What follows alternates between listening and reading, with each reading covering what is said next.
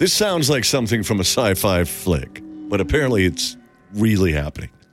A British safari park is having trouble with a roving gang of armed baboons. Armed?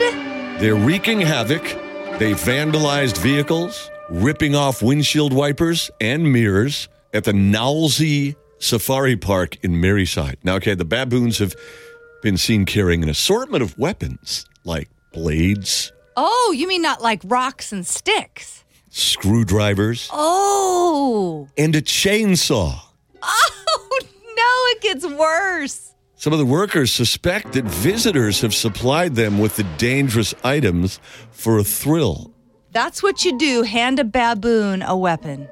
What kind of a zoo is this where somebody could go visit the zoo and say, hey, Bobby Baboon, come on here. Come over to the edge here. Let me take this. Hey, take this chainsaw. Don't let anybody see it. Here's the pull switch. It's already got gas in it. Don't worry about it. You're good. You're good. The other theory is that the baboons might be fishing them out of pickup trucks and vans. Here's an idea. Why don't you keep them in a cage?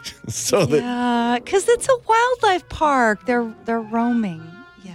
Somebody from the park said, well, people know what's going to happen when they drive inside. I've had 2 of my customers this year who became victims of the baboons. So, hey. Hot. I would stay away from that place. I don't want to meet a roving band of primate marauders. Oh.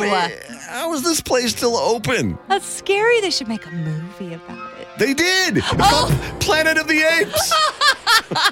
Take your stinking paws off me, you damn dirty ape.